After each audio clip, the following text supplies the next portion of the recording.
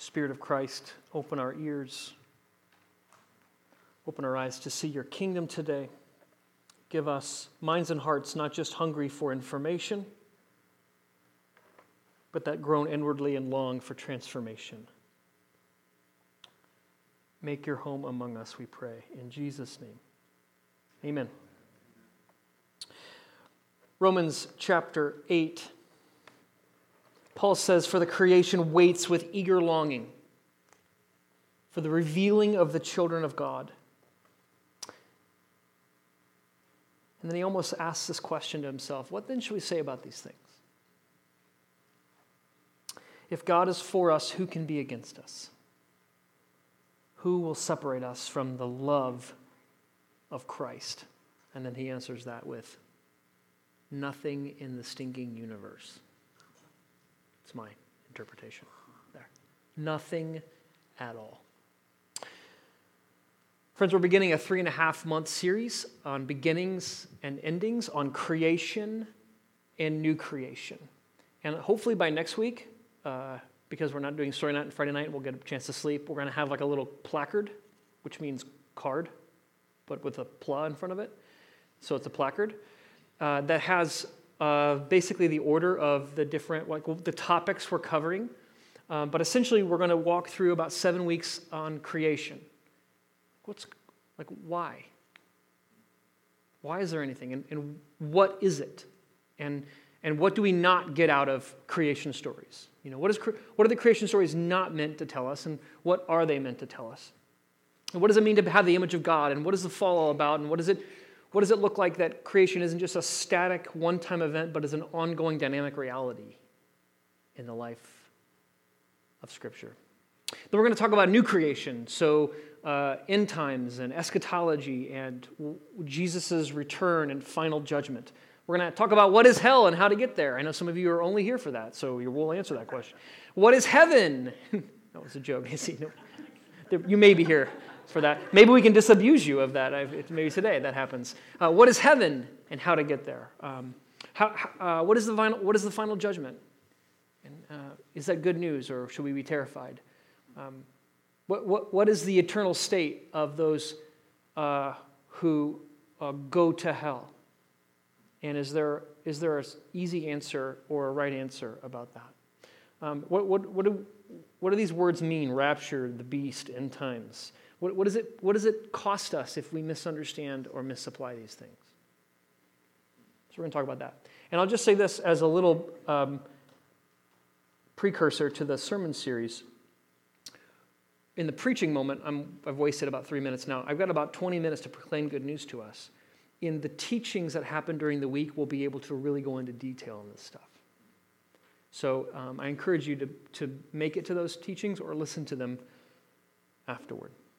So why are we doing this? Well, we're departing from the lectionary, and we're creating lectionary readings, four readings. Don't tell the bishop. No, he's in support of it. Creating like 4 readings that hang together, the Old Testament, New Testament, Gospel, and Psalm, because we feel like it's important, because the story we live in determines how we live. If we get the beginning of the story wrong, we don't know how to live here. If we get the end of the story wrong, we don't know where we're going, how we're living. We miss who God is and who we are and what creation is and how to actually live. So today, friends, on the first week of this sermon series, we proclaim the good news that God is love. Full stop. No disclaimers, no footnotes, no buts, no ifs, no ands, no excepts, no alsos. God is love, full stop. From beginning to end, God reveals He is love. And He does it by sharing His presence and His power with us. The God with us is a God of love, full stop. And all creation waits in longing for all y'all to get it, to live from that love and for that love, in that love today. God is love, full stop. You're not officially, this is part of the church planning playbook that they give us when you decide to plant a church. that you're not a church plant officially until you've told a story that comes from either The Sixth Sense or The Matrix movies. And so today, friends, we put our big boy pants on, our big girl pants on. We become a full-grown church plant. In the movie The Sixth Sense. Mark this day. If you haven't seen the movie yet, that's on you. It's 1999, it came out. It's a great movie, but it's about time. The movie opens with Dr. Malcolm Crowe coming home from a date with his wife, and he walks into the bathroom, and one of his old patients, Vincent, is there. Vincent is a patient that he tried to help, wasn't very successful in helping, had some mental issues, and we see Vincent shoot Dr. Crowe, injures him. 6 months later, Dr. Crowe is assigned to a new patient named Cole, played by Haley Joel Osment. And Cole has some of the same symptoms as Vincent. He hallucinates. And so Cole's antipathy is that he sees dead people, right? I see dead people.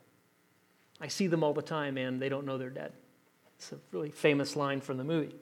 So Dr. Crowe starts helping Cole. We'll call him Malcolm because Crowe and Cole sound a lot alike. Malcolm starts helping Cole, but he's living increasingly estranged from his wife. They don't talk. There's a palpable tension between them.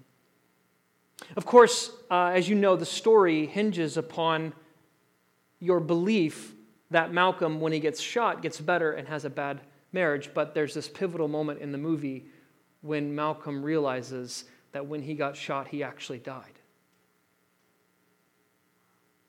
And the entire movie has been, he's a ghost that Cole sees. And there's this moment, you guys remember the moment where Malcolm replays all the things that have been happening and things start making sense to him. The moment is when his wife's watching a wedding video and Malcolm comes home and sees her asleep and he's talking to her and she's talking back asleep and she lets go of her hand lets go and his wedding ring rolls across the floor and he realizes he's not wearing it. And then all these pieces come back in of like, he's like, oh man, I'm dead. I didn't know that part of the story earlier on, but as he knows that story, like everything kind of begins to make sense up to that point. It's a brilliant storytelling. By the way, the guy who bought the script for Disney for this movie did so without telling anybody. He paid like $3 million for it, which is a lot of money for a first-time. M. Night Shyamalan was a first-time writer, director, and he bought the script and promised Shyamalan he could direct it, and Disney freaked out, fired the guy, sold the script to Spyglass, and then the guy looks like he's a champ because it was a great story. And the reason why it was a great story is because this kind of thing happens to us all the time. My friend Brad just found his biological dad after searching for him for almost 50 years. He was raised by a single mom, and she was incredibly abusive. Verbally, emotionally, sexually. He was subjected to all kinds of abuse as a kid, and he grew up with this gnawing, aching pain of fatherlessness and a mother who would not protect and care for him and provide for him.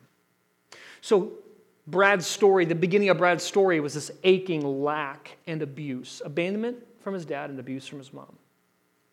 Searching for his dad, finally in November makes contacts with finds out who his dad is, makes contacts with some half-brothers and sisters and some of his biological dad's relatives, buys a plane ticket. He's going to fly to Florida to meet his dad between Christmas and New Year. The day before he gets on the plane, his dad dies. And he calls me distraught, like, this feels like the cruelest joke ever. Not only am I fatherless, but when I find my father, I can't even meet him until he dies. And I'm on the phone with Brad, and my heart's breaking. And I just weep with him.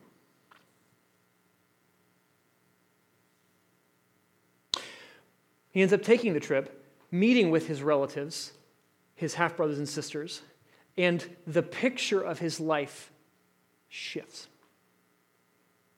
You see, his dad made his mom look like Mother Teresa. His dad was an alcoholic and abusive. After talking with his brothers and sisters and talking with his half-siblings, he went from being resentful and bitter that he never met his dad to being grateful and thankful that he had it. Where there once was a pain of abandonment, now he had a different beginning of his story, which was more protection.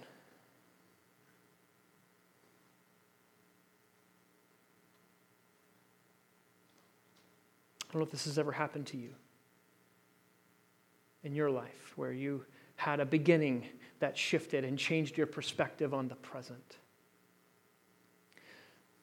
But friends, that's what we're hoping to do in this sermon series, is to reframe what we've heard and thought about our beginning and about our ending. Because it changes the way we live here and now. The good news today is that from the beginning, God is love, full stop. No footnotes, no disclaimers, no ifs, ands, buts, excepts, no alsos. God is love, full stop, from the beginning. And that love is demonstrated in His presence and power with us.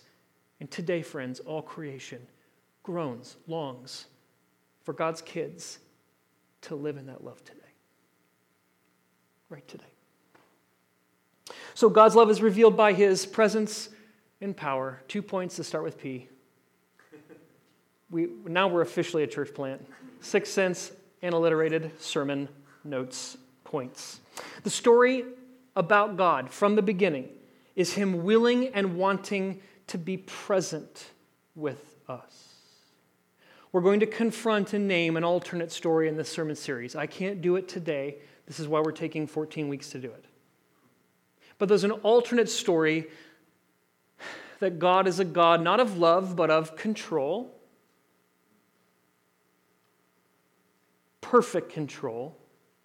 And God's creation and His presence in that creation demands sort of this loyalty, fealty, submission, like reckon with my control.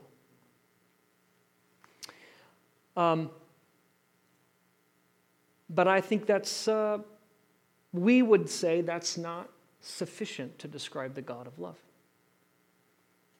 That God is love. We'll talk more about this on Tuesday night. But if God equals power, if God equals control, equals power, is a sub-biblical picture of God. That a more faithful picture of God is revealed in Jesus as God equals love equals power. God's love determines what His control lives like. His control doesn't determine what His love lives like. That's another way to say that. God is love, so His presence then isn't about making sure everything happens exactly the way He wants it. His presence is about sharing. It's an emptying, self-emptying presence. It's about including and giving. It's about kenosis and about sacrifice from beginning to end. So the creation then is about God creating a place for Him to inhabit and dwell. We'll talk about how the creation narrative is about God creating His temple, which is the universe, inside of His presence to dwell. This is why when Adam and Eve blow it, his first question isn't, why did you offend my holiness by your disobedience? His question rather is, where did you go? Relationally, you violated the conditions of my presence here. This is why the tabernacle and the law and the temple, all through Israel, up to Jesus, who is named Emmanuel, which doesn't mean you must bow before my authority. Emmanuel means God with us. His presence, it's all about God's presence being in particular places and creating a people who can bear and honor His presence. This is why Paul, when he gets to the end of this passage in Romans, he is beside himself, he's just going crazy. He's almost out of his mind just glorifying God because of His love. Nothing can separate us from God's love. And the end of the story is about God's dwelling place being with man, that there's a place for God to be with us, because that is a demonstration and embodiment of His love. God is love, full stop. No disclaimers, no footnotes, no excepts, buts, ands, alsos. God is love, full stop, and that love is demonstrated, communicated in his presence and power with us. From the beginning until the end, love, full stop. Today, creation still groans for God's kids to live in that love, to live from it and to live for it, right here today. His presence communicates that love, but also his power. Also his power. The story is about God willing and wanting to empower us to be his partners, not to overpower us to be his minions. Big difference there. You know what a minion is? The little yellow guy. They're funny. And they're actually, the minions in Despicable Me aren't great minions because they often don't do the bidding of their master, right? But a good minion does the bidding of his master. There's a story out there that God is mostly concerned with your conformity to his norm. Right? This story doesn't intend to do this, but this story often elevates God's justice above God's love, so that God's justice is what he's most concerned about. And offending his justice is the primary fuel that moves the biblical story along. So God must figure out a way to deal with his offended justice, and Jesus is the solution for that. So God's power in that story overwhelms and subdues and dominates and controls. But what if God is love? Full stop. Then God's power looks different. God's power looks like someone who will lay down his life for his friends. God's power then lifts up and dignifies and honors and frees and liberates and empowers. Yeah. The biblical story is one of God seeking to empower as many people who can possibly stand it. Adam and Eve. Fill the earth and subdue it. Adam, name some animals.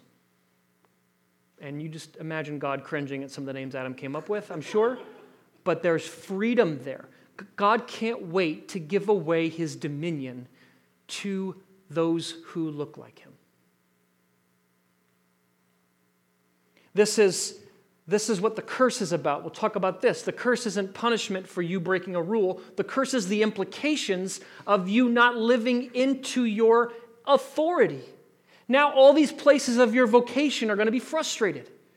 I've given you this power to represent me, and now in those places, you are going to struggle and wrestle and feel futile. Israel, bear my name as a light to the Gentiles. Jesus, greater works will you do than this. All authority on heaven and earth has been given to me. So go. Creation now waits, longs for like the revelation of God's kids, people that look like God, people that can bear his authority in the world. Creation is like, come on. Already, how much longer must we wait for the created purpose of God who is love to share his presence and power to be fully realized, to be revealed in the world? And how will that happen? Paul says, the love of God revealed in Jesus that will not be stopped. God is love, full stop. No disclaimers, no footnotes, no ifs, ands, buts, excepts, no alsos. God is love, full stop, and that love is communicated by him giving us his presence and power. And today, friends, creation still groans and longs for all of us to get that. To live from love, towards love, in love today. So this changes everything, friends. Much like Malcolm in his story, he wakes up and realizes that he's already been dead. Much like Brad in his story, he wakes up and realized that maybe being fatherless was a protection too. We can wake up and realize that we have all the love we need. That God's presence and power is what this entire thing is about. That Jesus comes not to prove something to God or do something so that God can unleash his love, but as a demonstration and expression of that love for laying down his life, emptying himself, coming into our humanity and our flesh, redeeming what that looks like, living in God's presence, living in God's power, doing miracles, being the meeting place between God and man, being the temple himself, and then inviting us into that.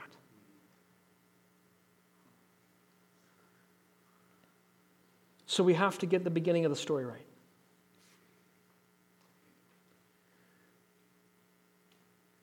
We have to get... So a couple implications for this. And then we're going to respond to that God is love. Creation and new creation. So using placeholders, like the Genesis narrative, which we'll talk about how creation is much more than just the first couple chapters of Genesis. And when we start listening to the Psalms and Job and even other places that talk about creation, it actually messes with our understanding of creation a little bit. It's not as neat and tidy. There's like this image of God wrestling with primordial powers that happens in the Psalms that we don't get in Genesis 1 and 2. So we'll talk about that. But friends, we have to sort of take a deep breath and realize that like some things need to die about how we see the beginning of the story. So God didn't write Genesis 1 and 2 to disprove secular naturalists who want to say evolution is true. That is not why God wrote Genesis 1 and 2. That's not why that's in our scripture. So if we use Genesis 1 and 2 primarily as a defense against science, y'all, God doesn't hate science. I'm sorry if I'm the first person to tell you that. But maybe, like, somebody has to be the first person to say that. Maybe I'm not. That'd be great. God doesn't hate science. He created science. So anything that we observe about our natural world isn't in conflict with our story. Now, that's not saying everything we can say about it. It doesn't mean all our observations are true. But it does mean that our interpretations,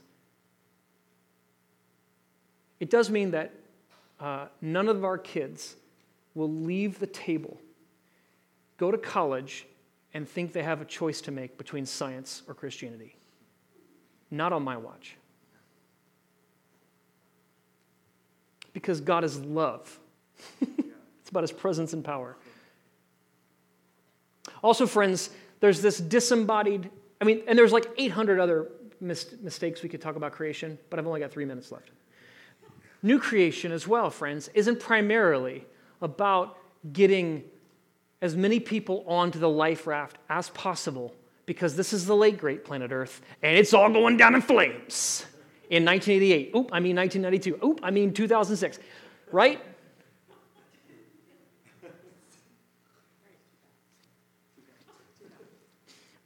We have to talk about what do the images in Revelation mean about the final judgment? What does it mean that the warrior Jesus doesn't have a sword in his hand, but it's in his mouth? What does it mean that the warrior Jesus has robes stained with blood before he enters battle? What does that mean? What does it mean that the gates of heaven are never shut? What does that mean? What does it mean that Paul references Corinthians baptizing live people for dead people and doesn't tell them to stop? What does that mean?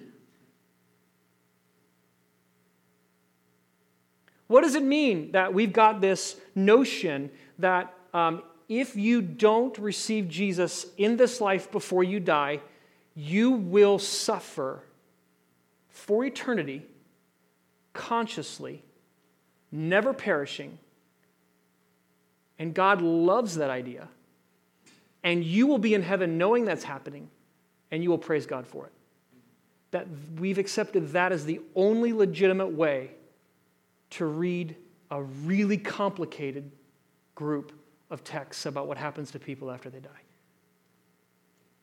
What does it mean that that's often used as the primary impulse to get people into the kingdom? Where are you going? If you die tomorrow, do you know what will happen to you? My job is to scare the spit out of you so that you'll want to follow Jesus and not suffer. Like, what does it mean that there's really no apostolic Jesus or apostles preaching that gospel so others will come in? There are, like, hey, if you keep doing that, things will not end well for you. But God is love, and perfect love drives out fear. What does it mean that fire is a purifying agent? All through Scripture. What does that mean? We have to get the story right. That God is love, full stop. From beginning to end. He doesn't change. There's no disclaimers, asterisks, footnotes, sidebars, excurses, none.